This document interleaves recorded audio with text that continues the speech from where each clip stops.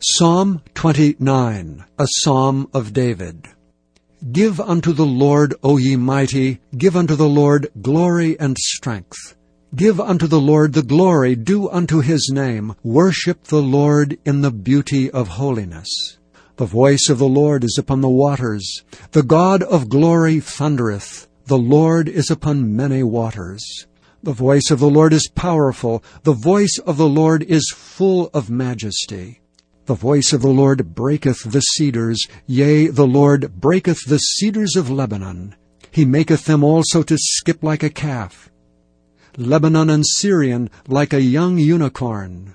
The voice of the Lord divideth the flames of fire. The voice of the Lord shaketh the wilderness. The Lord shaketh the wilderness of Kadesh. The voice of the Lord maketh the hinds to calve, and discovereth the forests. And in his temple doth every one speak of his glory. The Lord sitteth upon the flood, yea, the Lord sitteth King forever. The Lord will give strength unto his people. The Lord will bless his people with peace.